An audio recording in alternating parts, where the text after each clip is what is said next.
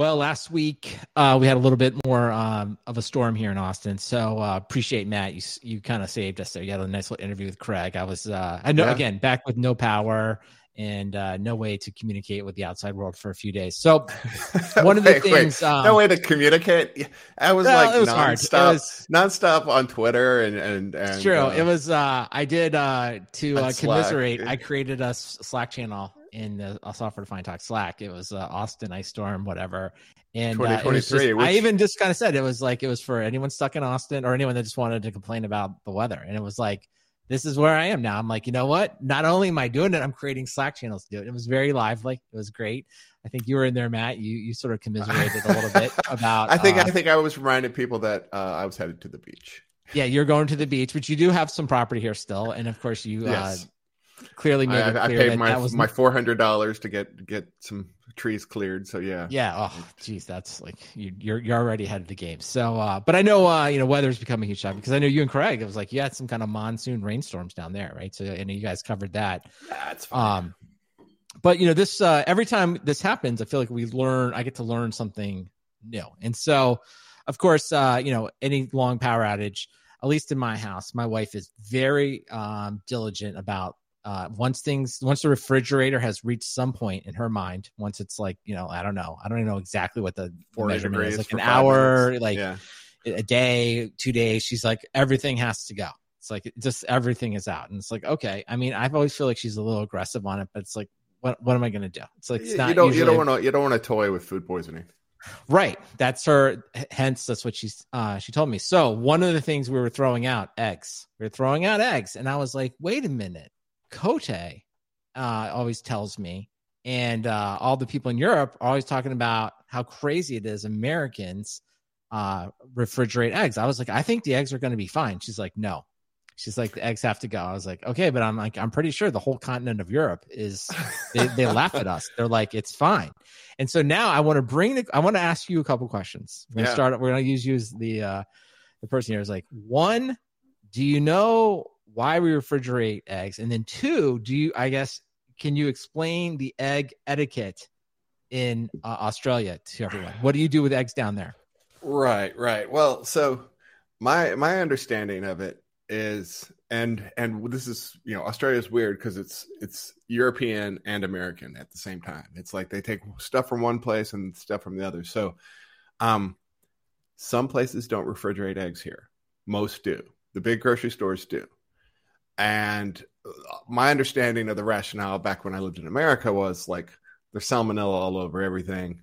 We got to like rinse them off with, soap and water or something. And so the disinfectant means the eggs have to get refrigerated, something like that. All right. You're pretty close there. Okay. So you and I are in what I'm going to call, we're in the refrigerate eggs part of the world. So yes. It says in this one article on the internet, which I'm sure can't be wrong on this, right? It says can't be wrong. US, Japan, Australia, New Zealand, and the odd one here is parts of Scandinavia. I don't know. It seems weird. It seems like Scandinavia is like. They just leave stuff outside. I don't understand the Scandinavia side, and nor the fact that they just say Scandinavia. It's like that sort of doesn't really narrow it down. There's still a lot of geography there, but at least the U.S., Japan, Australia, New Zealand, which I found surprising because I feel like Australia mostly leans English, right? Like they're mostly. Mostly. So the fact that you've you're part of the refrigerated egg consortium subculture, I guess, whatever you call it, shocks me, but nonetheless you are.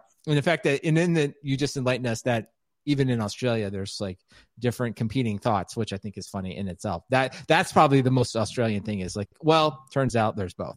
But here's what I learned is that okay, in the US, just like you said, to prevent disease, the US, Japan, Australia, New Zealand have chosen to wash all the eggs. And so when you wash the eggs, you wash off the cuticle, right? And this cuticle, like if you will, this little barrier around eggs, once you wash it off, the egg is, if you will, less able to protect itself. So when you do that, they must be refrigerated at that point. And then refrigerated eggs can be good for up to 45 days. So that's I thought that was awesome. Yeah, that part of like, that sounds like a win. That's right. That's the refrigerated egg coalition that we are a part of that I didn't even know existed till recently. Now, if you are, let's just call it free range, I guess, free range egg, you're just like, you don't believe in it. you're in Europe, and there because you don't wash them, you let that cuticle sit there. Those eggs are good for 30 days. And I guess, I don't know. We'll have to ask Cote, where do they store their eggs? Like, do you think they store them on top of the refrigerator or just in a shelf? Where do you store them? Like, you just put them in your pantry? Like, it seems like that could be, next to your high butter? Traffic. Yeah, I'd be worried about breaking the eggs in the pantry. I feel like that would be a potential. Like, you'd still want a separate area, I think, for the eggs. Yeah.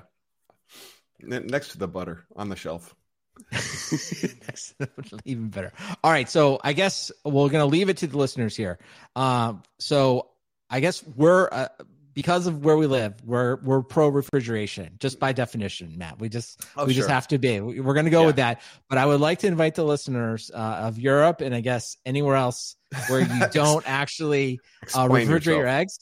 I'd like you to email in or join us in the Slack and tell us, where do you actually store the eggs? Is it the pantry, or is there the equivalent of a bread box or something else? Because this is an important an egg box, yeah, if you will. And of course, the question is do you put all your eggs in one basket? This episode is sponsored by the New Stack. Looking for more conversations about software development, deployment, and management? Subscribe to the New Stack Makers podcast right now. Hosts include the New Stack's founder, Alex Williams, and other veteran journalists with a history of covering enterprise technology. Be sure to check out the New Stack Makers podcast soon to catch season 2 of the Tech Founder Odyssey series. The series talks to founders with a software engineering background who share their stories about how they got started, what their entrepreneurial journey has been like, and how they've managed the obstacles along the way. Full video versions of each episode and more great content is available on the New Stack's YouTube channel. And you can visit thenewstack.io for all the latest news and analysis that make life easier for people who build and manage software. What are you waiting for? Subscribe to the New Stack Makers right now. And of course, we thank the New Stack for sponsoring our show. Well, cloud earnings season has come and gone. And so, Matt, either the sky is falling or private clouds are returning. That seems to be the headlines. So I will break down the quick news, though, as the big three, AWS, GCP, and Microsoft Azure, all reported earnings. And they all essentially are growing a little bit less fast or slower, if you will. Yeah. So let's just give the quick numbers. AWS now is at an $86 billion run rate, growing at 20% year over year. Azure is in the mid 50s. Of course, we always know Azure is like the weird one because we're like, what's Word? What are they counting in there? But around, let's say 50 billion, and they're growing at 38% year over year. And then Google Cloud, GCP, which also includes G Suite, another little weird one, is at about a $29 billion run rate and growing 32%. So, I think in our end of year or wrap up, we talked a little bit about this, what's going on? How's it going to go? And I think, I like to make fun of it. It's like quote unquote early innings. It's always early innings, but I think we can now say, maybe we could say we're like mid innings now. So I did the quick math here, tells us that roughly the big three, our annual run rate is around 170 billion and growing somewhere, say mid 20% to 30%, depending on how you want to factor in all the different growth rates. So to me, I kind of feel like normal course and speed on this. It doesn't shock me that the run rates or the growth rates are coming down a little bit as the numbers get huge. Yeah. I still think we're on, the path, I've kind of thrown out there, I think there's the path to 1 trillion, the next decade or so, maybe these companies are going to get to, if we add them all up. You just keep extrapolating those numbers and, eventually you get there, right? Yeah, and eventually get there. And I think it is. It's just one of these things. It'll go a little bit slower. And of course, we had, many, many things written about the pandemic, pulling forward, slower cloud adoption. But I just, at the end of the day, I feel like all the articles pretty much are just sort of I don't know, they don't really say anything. It's just it's still growing very healthy. It's very strong businesses, not as healthy or not as strong as it once was, but it seemed kind of inevitable. So my question to you, though, I think yes, all the articles mentioned something to the effect of companies looking to rein in their cloud spending. So I would like to know, did you see this coming? Because you seem like an absolute genius for joining a FinOps. I'm just going to put you broadly in the FinOps category. I know you're focused in on Kubernetes costs, but did you see this company coming? And was this your motivation for joining a FinOps company? Yes, I'd like to report that I am some sort of career genius, but no, I mean, I hadn't done this kind of stuff before, and it seemed interesting. It's always been relevant, but it just happens to be exceptionally relevant today. And so, yeah, that worked out really well. I'm quite happy at KubeCost. Thank you very much. But no, I mean, everyone kind of saw that these numbers were going to continue to, nudge down. You can't grow. I mean, you can't grow like super huge numbers and continue to increase them, and decreasing kind of just is going to happen. But I don't think, and they've reported all the different headwinds, like you mentioned, COVID and manufacturing and, back to work and all sorts of recessionary headwinds and all that stuff. But, at the end of the day, I still think there's inevitability to the cloud. And, I feel like these are fairly safe bets that these companies are going to continue to grow.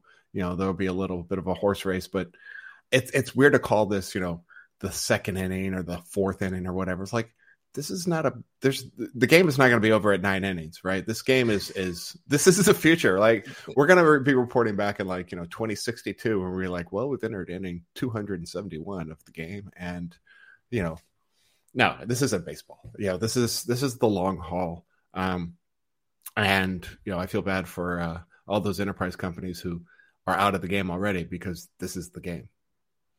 Yeah, and I guess to that point, I mean, I think the other thing that kind of came out in this earnings season was IBM, I think, announced that Red Hat OpenShift is, something making like around $1 billion, annual run rate. So yeah, that's awesome. You can read the financial disclosure there. It's like, I don't know, there's a little, I don't know if that's exactly right, but that was sort of the talking point. So like, maybe someone else can dig into exactly what they make. And so I think, to your point about it, it's like, it is good, and I think that's great for IBM, and it's, a good story. And I think it certainly supports the Red Hat acquisition, but, taken isolation, it's good, but taken against the clouds, it's like, well, I mean, it's just what, what I mean? It's such a tiny fraction of the revenue. So it's kind of back to like, the story, I think, is going forward is kind of the thing we've been talking about for a long time, is that sure, like, on-premise stuff will exist. There will always be stuff. And of course, let me also preface this to say, I know you can run OpenShift on all the major clouds for the most part. And I understand that's totally possible. So I'm not just trying to equate that, but it just shows you that if you will, that 86 billion, let's use AWS annual run rate. And okay, IBM got to 1 billion with OpenShift. It's like, okay, that's going to be a long time before IBM starts to get to that. It doesn't mean it's a bad strategy. It just means that it's kind of it really is different games. And I think, go ahead. Oh, I was going to say, but let's not take away from the fact that Red Hat has now done $2 billion open source companies. I mean, they did Linux, they did RHEL, and now they've done it with OpenShift. That's impressive. And I don't want to diminish that accomplishment, because nobody else is trying to play the pure open source game the way Red Hat has and continues to. And, hopefully IBM doesn't appear to want to change that process. That part of the business is still looking pretty sharp. It is open source, and that's awesome. And your old, CEO over at Chef back in the day, right? Adam Jacob, I think he had a long Twitter thread about sort of why he thought Red Hat was so good at it. I will summarize all of Red Hat's success in the following. It's I'm just going to say Red Hat is the exception that proves the rule. Absolutely cannot be replicated. It's that's not true. To me, that's where I'm going. That I'm just I don't think you can. I'm just there's just so many things have happened there. Obviously, Linux being the linchpin leading to OpenShift and now being $1 billion. It's I just think you can read all the stories, and Adam Jacob wrote through the whole thing. I'll let you explain to me why I'm wrong here in a second. Is just I just don't think you can do it again. I just do not think you can create something. Those conditions to create Red Hat will probably never exist again. Go ahead, Matt. Tell me I'm wrong. Well, I mean, obviously you have companies, like Elastic and others who are monkeying around with their open source licenses where, in my opinion, they're not really open source anymore. When you start holding things back for different players, but there are still some other pure play open source companies. You've got Grafana folks. As far as I could tell, they're not holding code back. They have moved some things into Affero GPL, which is a little noxious, but and you've got GitLab. They're still punching around and doing well as far as I could tell, and ostensibly staying 100% ish open source as far as I know. So I don't think. I think it's well established that open source is the future of everything. I mean, as far as the infrastructure goes, we're talking about all this money that the cloud vendors are making, and most of it is a lot of it is on the backs of open source. It's Linux workloads, it's Kubernetes, it's databases as a service that are open source databases. So open source is going to continue to be the fabric. Who monetizes it as successfully, how you do it. I still think that there's definitely a strong business model for pure open source. You just have to, Red Hat's secret sauce is they're willing to just grind out the competition. And, and you know what? That is not sexy to VC. If you go and say, hey, check this out. Yeah, and let me be clear. Let me clean up my own statements. Like, yeah, for sure, open source is the future. For sure, open source companies can make money and stuff like that. I just don't know if they can get to the scale of Red Hat. Like all these companies, like making $1 billion. I just think, Red Hat doing it twice is just like, it just feels like that's the part I feel like it's impossible to replicate in a traditional software model. Now, of course, yeah, taking open source software, packaging that up, running it as a service, being on the cloud, getting it on that.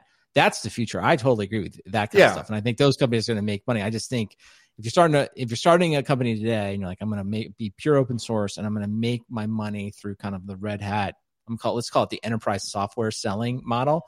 Yeah. I just think that's really, really hard. Well, doesn't mean you can't run a great business. It just hard to get to $1 billion.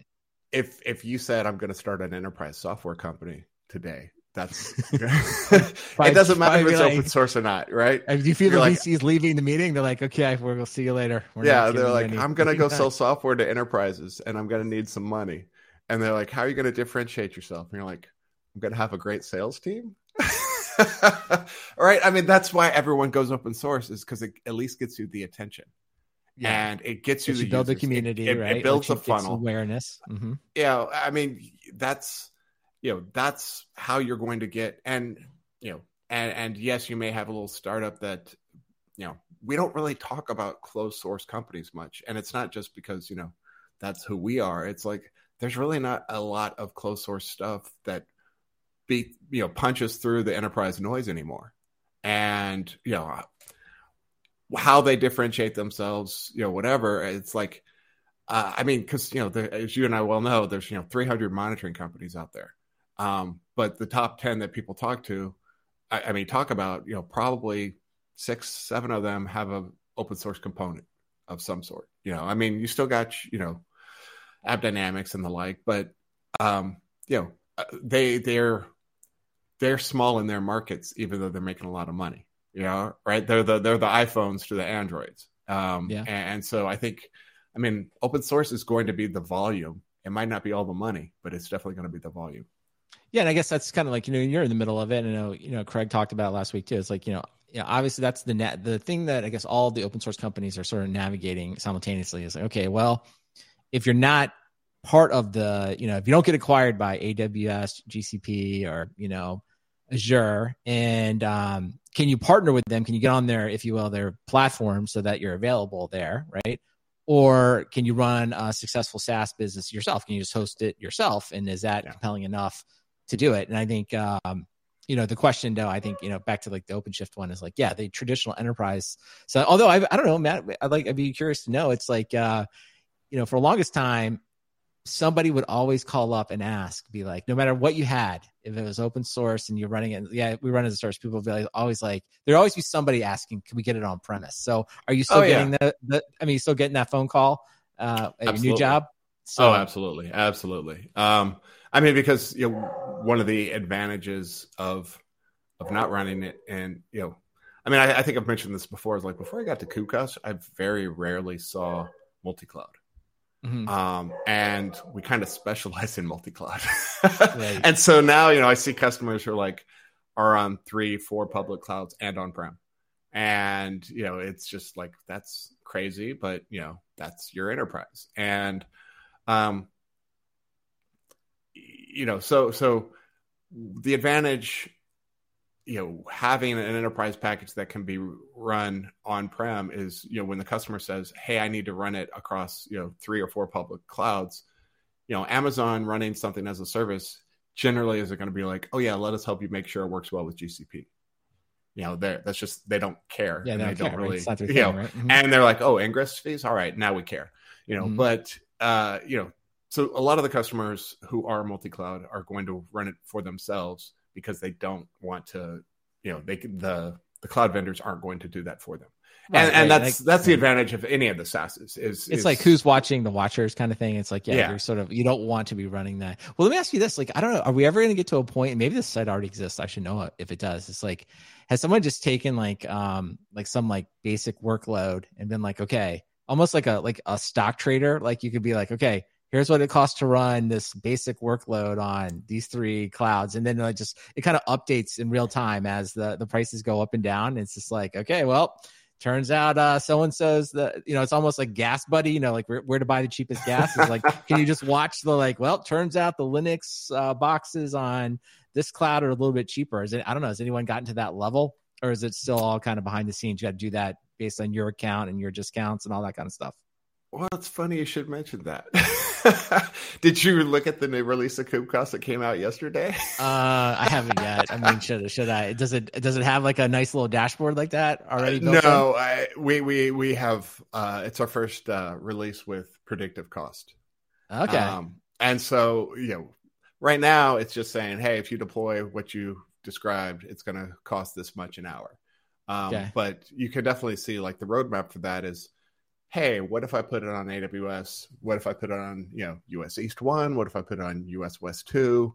What if I put it on Azure? So you can start doing the apples and oranges. And then, the natural progression as a product manager is like, well, clearly I'm going to want to show dashboards, and I'm going to want to show like a tooltip some point saying, if you switch to Azure, you'll save, $400 a week. And, people will, that's just, if you look at the sorts of predictive features, people want that kind of stuff. Yeah. I get these questions all the time too. It's like people kind of want to know what it's going to cost, and we have some tools, you have tools, we have tools and stuff we can show it, but it's almost like just a public website. Like literally, you can just be like, because I think that's what people are always looking for, like a gut feel. Because I mean, the problem is we both know the answer to these questions is always dependent on like your contracts, your workloads, and it's so custom that it's like it's impossible to give you a legitimate answer without knowing more. But it is probably, it's like almost like to register somebody, or Corey Quinn or someone needs to do it, because it's like, it would be wrong. It wouldn't really be useful, but it would get a lot of traffic. People would be like, oh, look how I can run this workload on AWS. It'd be crazy. Yeah. Over in FinOps Slack, that kind of question gets asked like every 2 or 3 days. Somebody pops in and they're like, hey, does anybody know a good way to compare the price of this versus that? And then, people start coming out of the woodwork with, well, if you talk to your sales rep, or it depends, or, what's your, there's just so many variables that go into that kind of stuff. You really kind of have to understand your model before you have to understand, multiple cloud vendors and what you're running before you can make an informed decision. And by that point, you're usually pretty deep in your commitment to a particular cloud vendor, so you're probably not going to switch. Kubernetes makes it a lot easier to switch workloads, but even at Kubecast, we see a lot of non-Kubernetes workloads. So, I'll tell you what the answer to this question is, because it's the answer to every question right now. It's ChatGPT. Right. Everyone is simultaneously launching a ChatGPT offering, add-on, whatever, prompt initiator. So I haven't done ChatGPT, but after this recording, I'm going to go ask ChatGPT to compare the cost of all the 3 clouds, and we're going to see what it does. Well, that's the beauty of ChatGPT is it's bullshit as a service. It'll give you an answer. And you know what? We should just be like, it's probably right. We'll be like, it's probably enough. Right. It's like, what else do we have? So my question is, for you, Matt, is like, now let's get beyond like, so Microsoft, what a great week for the Microsoft product manager, or the Bing product manager. Like, you've been on Bing for like 2 decades. Nobody cares. Like, nobody even knows it exists.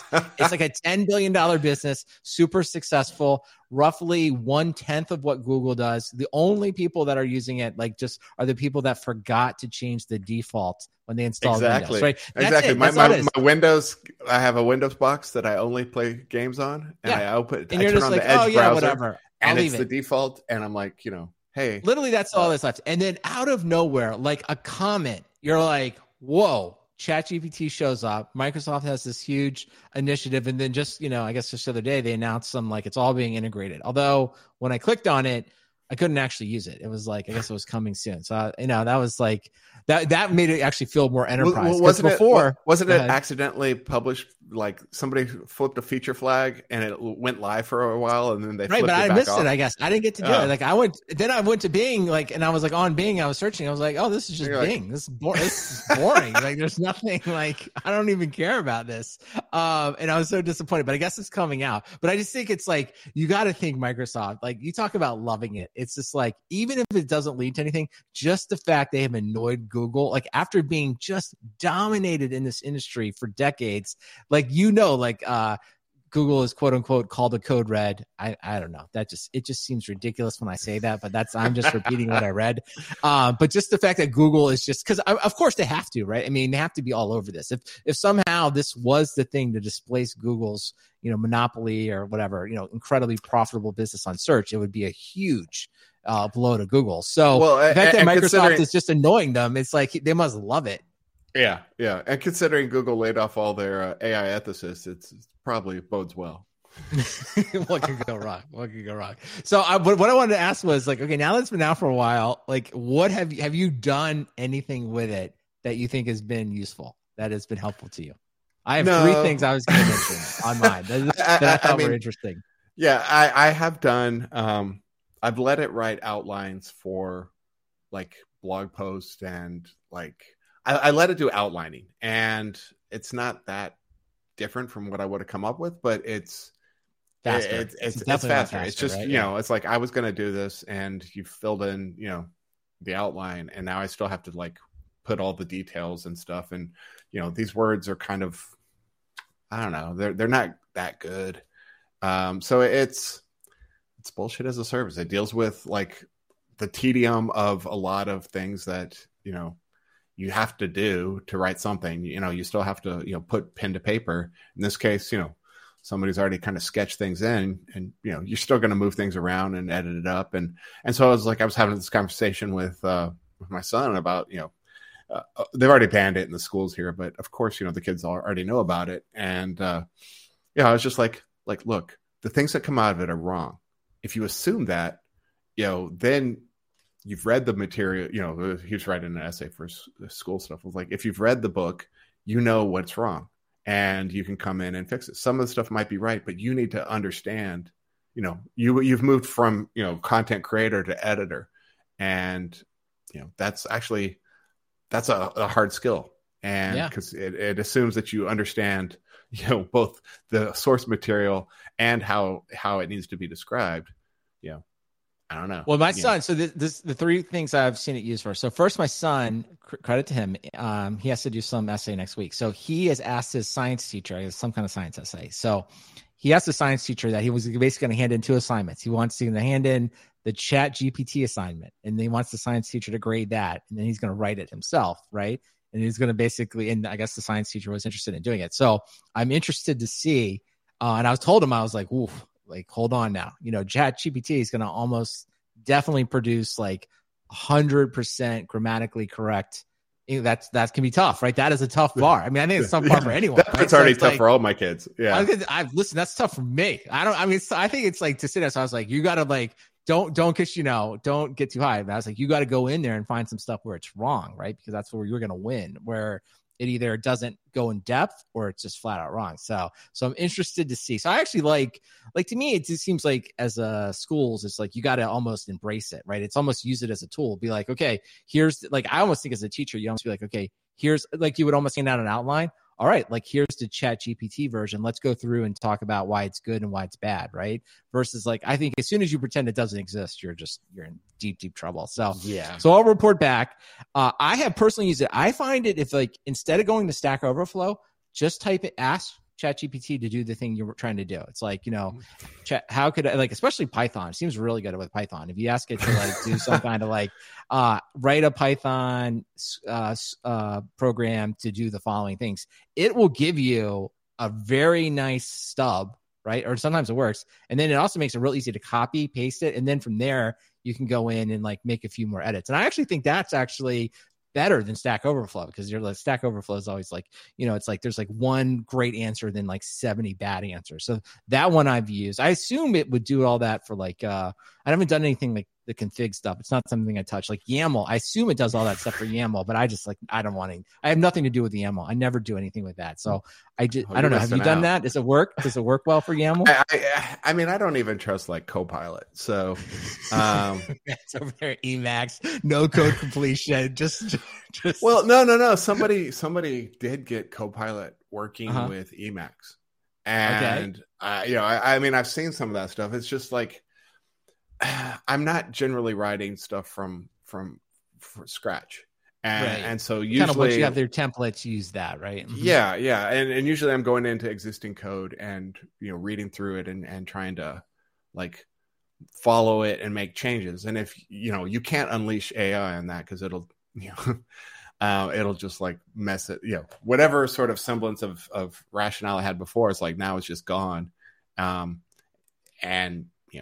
Anyway, I mean, so I think as a developer, it's great for templatizing stuff. But I've seen lots of examples of it, very, very authoritatively putting down something that was wrong. Yeah, certainly like the facts and stuff like that. I think that for sure. Okay, the final one I've done was I wanted it to do like basically build me a workout routine, and I specified like, here's the stuff, like basically the workout material, weights and stuff that I have in my garage. So that's sort of like constraint. It was like, and that actually was great. And then it gave me kind of like, and I even said like how many days and stuff like that. And that was like perfect, right? Because it was sort of like, yeah.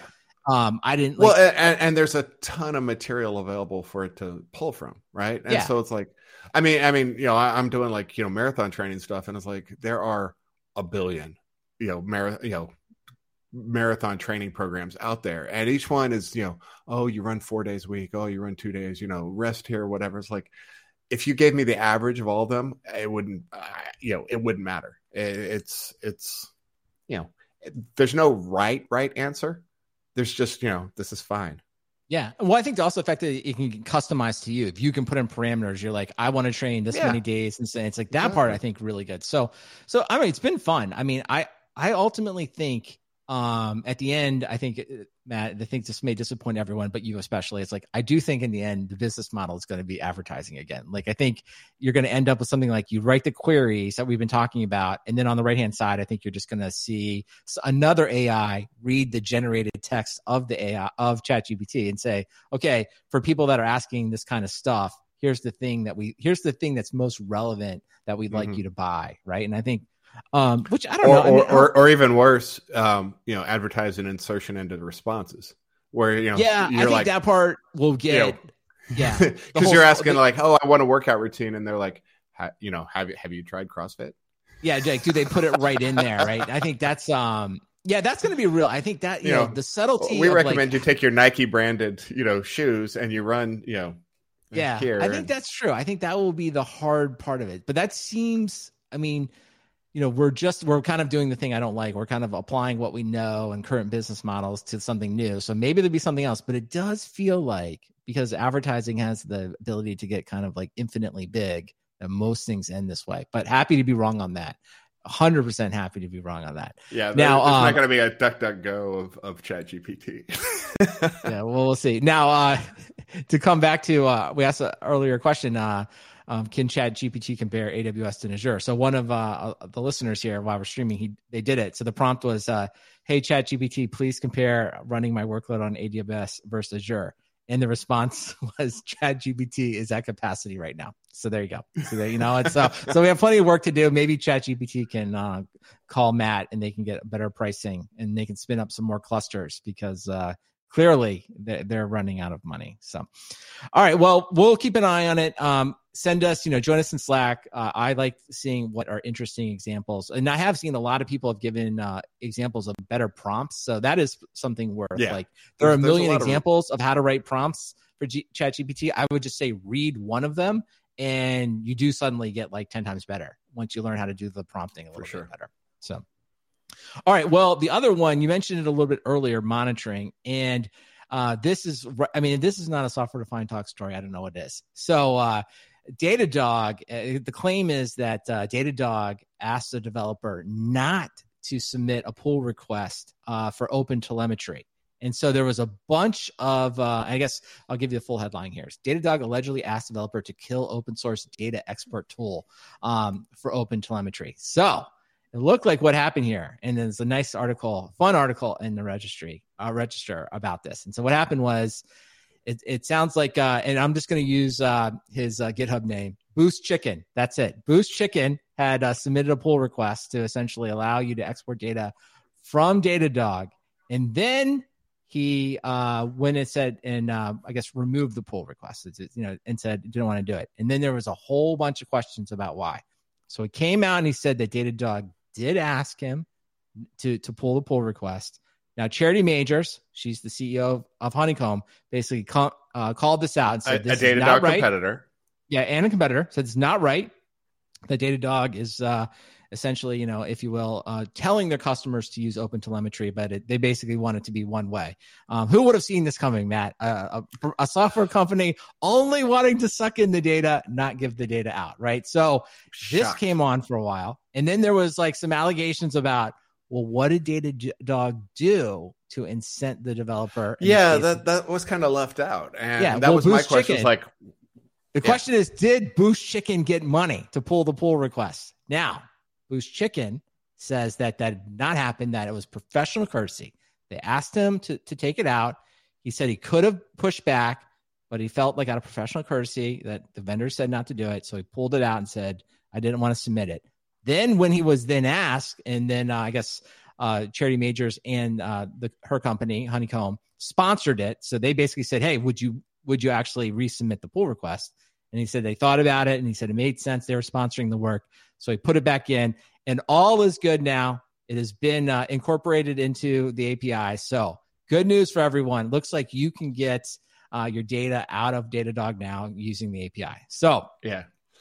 Who did Matt? How do we grade this wrong? Go ahead. Go right ahead. It was Grafana. Grafana paid for him to do the work. My apologies. You're right. That was in there. So we got really the three big ones. So we got another monitoring company.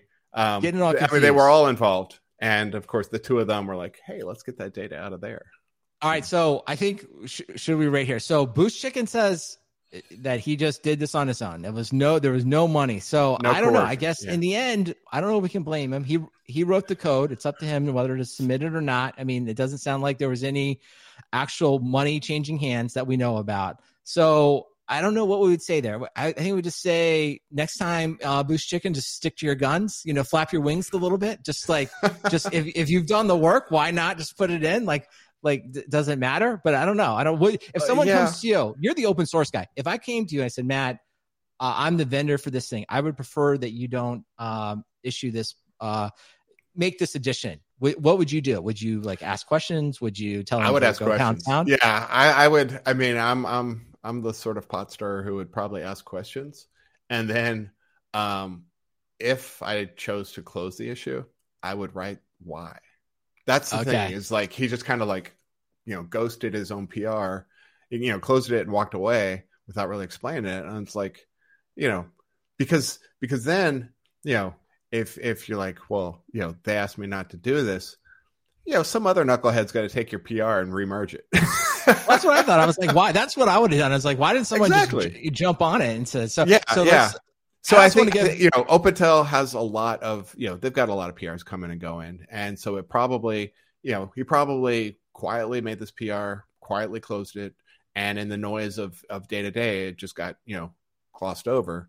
But in a less active project, it would probably draw more attention. Now, here's this official statement to the Register. This is Boost Chicken. Quote, I owe the community an apology on this one. I lacked the courage of my convictions, and when push came to shove and I had to make the hard choice, I took the easy way out. I think it's okay, Boost Chicken. I don't know. Maybe we've all been there. We've all made actually, none of us have been there. I haven't been there. I've never done a bunch of work and then submitted it. And then I would have been like, no way, man. Once I've done real work, I want it to actually be submitted. So wait, Brandon, you work in the enterprise. That happens all the time. You do real work that goes nowhere. Well, different topic. We'd be on. So I think, that's okay, Boost Chicken. We forgive you. I think it sounds like it got merged. I guess we need to give kudos to, not Honeycomb. Well, I guess Honeycomb brought it up, and then you said Grafana. Yeah. So Grafana. I mean, everybody who made it happen made it happen. That's good. And I guess we like Datadog, but we have to say bad dog. That's not good. Like, I don't know what they did. They needed the purple dog. Will have to go in the cage, right? Go in his crate for a little bit, walk around, and think about what they did wrong and why and how they cannot make this mistake again. It's not good. Well, they shouldn't have done that. And chances are really good it was not an on high kind of thing. It was probably just someone who was like, maybe.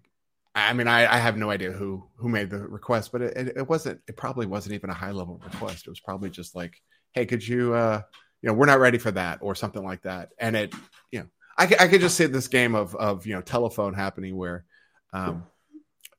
something gets misconstrued into like, don't do that. And like, maybe they were just like, give us some I just time. want to believe there's a person, the CEO of Datadog's like, hey, you got to get control of Boost Chicken. Boost Chicken's out here just going crazy, making pull requests. Like, I want to believe that happened, but of course we know that didn't happen. And we'll look for it in the SEC filing. Listen, we know collectively, we know a bunch of people at Datadog, very successful. If anything, we're just jealous that they're so successful because we were in this industry a million times and we can never achieve the level of success. So if somebody at Datadog wants to reach out, give us their side or what's going on, happy to figure it out. But in general, we're like, Matt, you and I, the one thing I think we adamantly agree on is like, yes, all the monitoring APIs should be supported, good and bad, right? Please, for everyone working in monitoring, I know it's not observability now, but just old school. Like, everyone should get access to the data, make it easy, because if you don't, we're all stuck with SNMP MIBs, and it's just bad. Cote's in there. He's bitter. People are quitting. It's just, give us some nice APIs. That's what we all want there.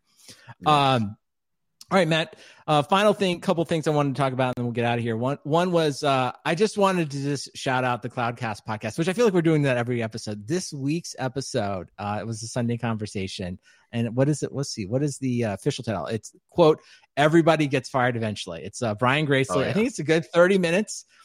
Just some fantastic stories about being fired, firing, dismissals, and things like that. It's the kind of real world discussion that I think, frankly, doesn't happen. It was just fantastic. I loved it. I don't know, other than to say it's like, maybe it's a little bit of therapy, but it's also, I know you and I, Matt, we've traded stories. We won't do it on the podcast, but Brian actually tells some funny stories that are kind of personal. And I think it's the kind of stuff we probably should do more of. Like, I guess I would summarize it this way. He kind of highlights, people are let go all the time for crazy reasons that have nothing to do with anything. And it happens all the time.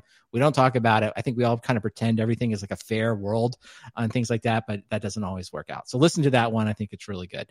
And then, Matt, I wanted some advice from you. Some quick advice. I am still rocking the old Intel Mac. Okay. Oh, wow. And I want to finally move into the real world with the rest of us and get, on the new Macs with all the great CPUs. Now, on this Mac I got 32 gigs of RAM, and I've loved it. I felt like this has been great. Now, from what I'm seeing, though, all these Macs now, everyone's basically getting 16 gigs. I know you can get it with more. But then I've been watching YouTube and stuff like that. People are basically saying it doesn't matter. Like, all the benchmarks, like 16, 32, because the SSDs have gotten so fast, right? That it's essentially, if you have to swap, it's like, it's not a big deal to swap out. So I still feel anxious about this stuff. I never want to go back in RAM. I never want. No, what's funny is I don't even know on my iPhones, all the iPhones, I'd really never know how much RAM's in the iPhones. I don't even think about it, right? When I just buy it, I just buy it. So I want you to help me. Like, is my RAM anxiety justified here? Should I go 32? Should I go more? Or is it really just a waste of money? Am I throwing $400 down the proverbial toilet if I upgrade the RAM? I don't think it's worth it. I've got an M1, the first generation MacBook Air. I've got 16 gigs. I can't really think of occurrences of times where I've been like, oh, I wish I had more RAM. It doesn't really seem to affect me. I do some light video editing, some podcast editing. I don't really play games. My gaming box it's an AMD system with 32 gigs of RAM. That feels like overkill. Just because that machine, I use it for Docker builds and Windows and games. That's what that AMD box is for. But that one's a beast. But like day to day, I'm on this laptop and I never really notice it. Now, I have spent some time on an 8 gig system, and that definitely feels constrained. All right, so 16 is a freeing effect. Fine. You don't really need to go 32 unless you just have money to waste. Yeah, I mean, and probably in 2 years or something when I go to replace it, maybe 32 will be standard. And like I'm building my son a new gaming box in a while, and I'll probably replace it with another 32 for games. But I don't really think you're not really using that much memory most of the time. I mean, you gotta close Chrome occasionally, but that's just because it's a pig. Yeah. All right. Well, okay, that's good to know. All right, we'll see if I can actually do it. I don't know. There's something, I guess when we switch the chips, I mean, because you're talking like, was that a quarter of the price? Another, I mean, this is the whole thing. Premium? Apple could just be, this is the one place of where it's hard to love Apple. It's like, like they're making so much money on this. Like the RAM. I mean, you talk about pure profit. I don't know what the RAM actually cost them. I mean, I got to think the markup is like, 300%. So it's like, well, and it's soldered on. So, the RAM. Yeah, you can't do anything, right? And the storage. The storage is also not upgradable. So don't go under 512. I can definitely. Yeah, no, that for sure. And I get that. Yeah. And you definitely got to go bigger on the hard drive. But like, I've got 512 and it feels constrained at times. I mean, I'm always, I think 1 terabyte. You got to go 1 terabyte these days. That I'm going to do for sure, but we'll see. All right. Now, the other thing I wanted to ask you, want to get your opinion on is, I feel like I just rediscover this every year or two. It's every time I want to do something on like more Linux, I just download the Docker, or I guess the container through Docker Desktop of the thing I want. And on my next Mac, that's what I think I'm going to do. It's like, I'm not going to install. I want nothing on the command line, none of the packages, no homebrew, none of this. Like, it just feels like that stuff just rots immediately. I can never keep it up. I always have the wrong thing installed. How are you going to install containers? I feel like the containers, like this is the best use of containers to me. It's just like running these things on my desktop and keeping them clean. Now, but you were talking in Slack. I was wondering, have you embraced this? Are you a container first on the desktop person, or are you still installing everything on your machine? No. I mean, I definitely use Homebrew. I upgraded to Ventura this week and had to refresh a bunch of Homebrew stuff. But no, do you know what the homebrew, Matt? Like when the homebrew log messages start kicking out, like, I mean, I'm just like, I feel insecure, I guess. Like, I feel like my system is just becoming like, there are so many things, and then it starts like going to dependency. I'm like, feels wrong. It feels like I made poor choices. If you spend some time to dig into Homebrew, you realize it's isolated itself into like /op seller or something like that. So it's fairly self-contained. It's not messing with other things. It throws a couple of symlinks into your path, but it's its own little niche, right? And so it's not messing with the rest of Mac OS, and it's fine. It actually is fine, because a lot of the CLI tools that come with Mac OS are dated, or they're weird versions or something. But so I still think as a developer, Homebrew is essential. But like I said, I do have this AMD box that I bring in because I've been building containers this week, and it takes 3 minutes to build the ARM container, and it takes 13 minutes to build the x86 container. And so I'm like, I mean, first off, that's still awesome that I can build containers cross-platform. That still just blows my mind without having to be on the platform. But, I don't want to wait 13 minutes for anything. That's a long time. If I turn off the test, it drops to 6, but still. All right, we'll see. I don't know. I'm trying. I just homebrew. I don't know. It's not that it's not good. It plays a role. I agree with you, but I'm just sort of like, every time I look at it, I'm like, I don't know. Well, because you need that, because you're probably not going to go to Linux on the desktop. Definitely. I am definitely not 100%. This is not the year of Linux desktop for me. I am definitely not going. No, for me, this is the year of Linux under the desktop. All right. Well, I'm getting some feedback in the stream chat here. It's like people are definitely homebrew is still essential. Okay. All right. So maybe I'm going too far when I say and get rid of that. All right. Well, one final thing I want to call out, and we'll get to all the minutia here, is I just think we have our early front runner for slide of the year. This FTX slide, which is, I guess, built by the CEO that's taken over from bankruptcy. It's fantastic. It literally is fantastic. I'll just describe it, and then everyone can look at it. It's some essentially account setting code, basically. If and it basically just shows, I'm laughing because I'm looking at it.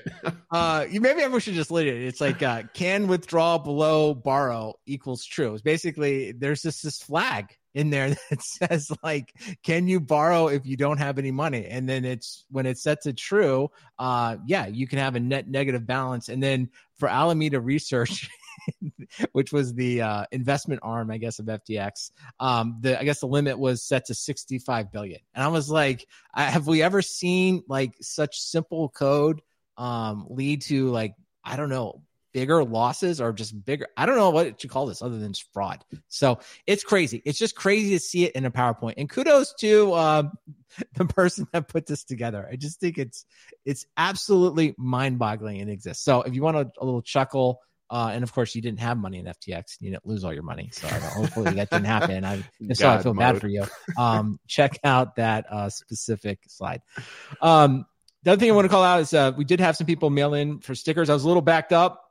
The mail still worked, but I was unable to actually mail stickers for a few days. But I got out there. We did it. So I sent stickers to Dominic in Italy, in Matt. I guess his name is Matt, and it was in New South Wales, or was it NSW, Australia? It wasn't me.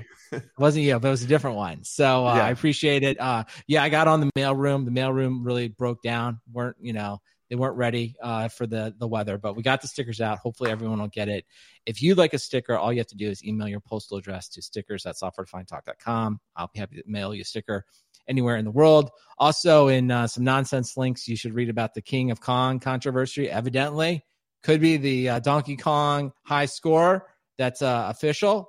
Sounds like some type of illicit joystick modification went down. And shout out to Aaron Delp. He's one of the co-hosts of the Cloudcast. He's got a whole bunch of stuff in Slack he told me about. He's like, he said he saw it right away in the documentary. So so that's about as nerdy as we can get. So the King of Kong. It's a great documentary. It is like the characters in there are crazy. So the fact that there was cheating going on in Donkey Kong does not shock me at all. I'm not surprised to hear that, but it's a fun read.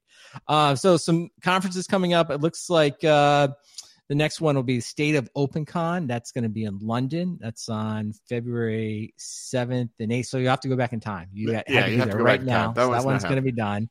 I think the big one, is the Southern California Linux Expo. You're going to be there, right, Matt? You and Cote going to be there? Yeah. I'll be there. I'll be working the OpenCost/KubeCost booth, and I've got to talk. Okay, well, there are a couple discount codes I got in here. One is DevOp, all caps. That gives you some kind of deal. And it looks like there's another one, Speak. So I don't know, Matt. That's our speaker discount. So well, there you go. I think Cote put that in there. Email might be even bigger. Who knows? I don't know what it is. If you use that or abuse that code, everyone just email Cote directly. Tell him that it's his fault. And so hopefully you guys can do some type of live recording. I don't know. You do something fun. If nothing else, you can buy people drinks. That's always simple, very simple to do. There's DevOps Days Birmingham, Alabama, of course. That's April 20th and 21st. And then there's going to be DevOps Days Austin, which is May 4th and 5th. Not that far away, Matt. Actually, not that far. So check out all of those conferences. Now, Matt, what is your recommendation this week? So I haven't kicked the tires on it just yet, but yesterday my Kickstarter for the Star 5 Vision. What's this thing called? The Star 5 Vision 5 V2 showed up. There we go. I'm excited. You know what that is? It's a Risk. It's a Risk 5 system.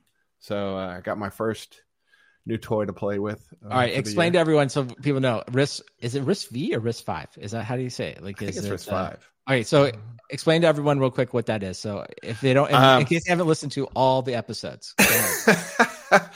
All right, so you know what x86 is. You probably know what ARM is. It's a different instruction set. Risk 5 is kind of an open source instruction set architecture based off of the old Risk architecture that got made freely available without licensing encumbrance, which ARM is kind of open source. They license it out to everybody, but you still have to kick some of that money back to the ARM Foundation, and there's licensing about what you can and cannot do. Risk 5 is more of a it's more of an Apache kind of license where it's like, hey, go nuts with it.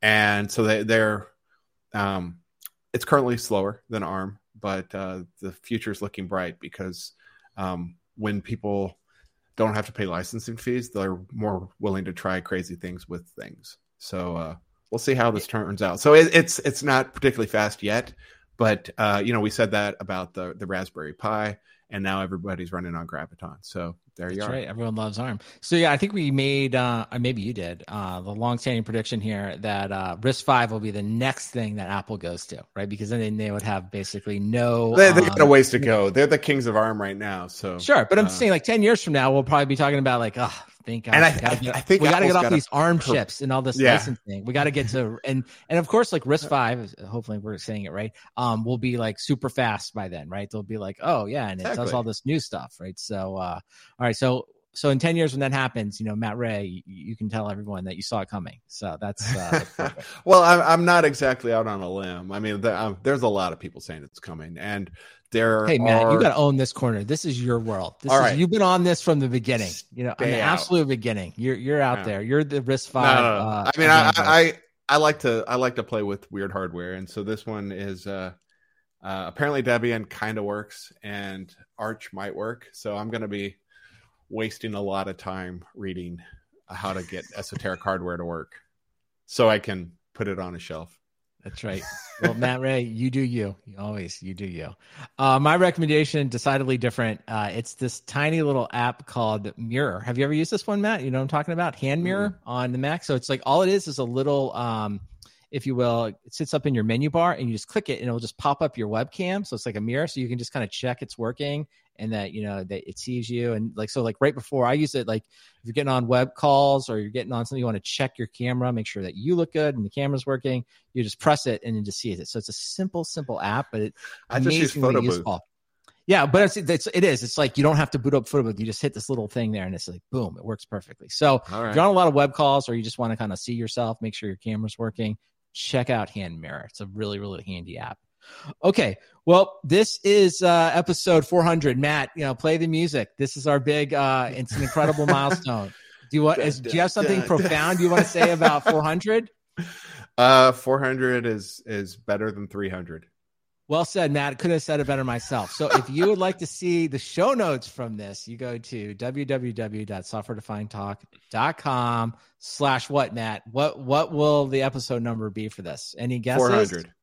Incredible. I cannot believe you got it. So just /400. You can read all the articles we referenced this, and we have a ton of articles we didn't get to this week. There's just too much. We're a little backed up. So there's tons of stuff you can read about, all kinds of craziness, some nonsense, and you can also read some links from Cote, and there's tons of fun in there. So with that, we will talk to you next time.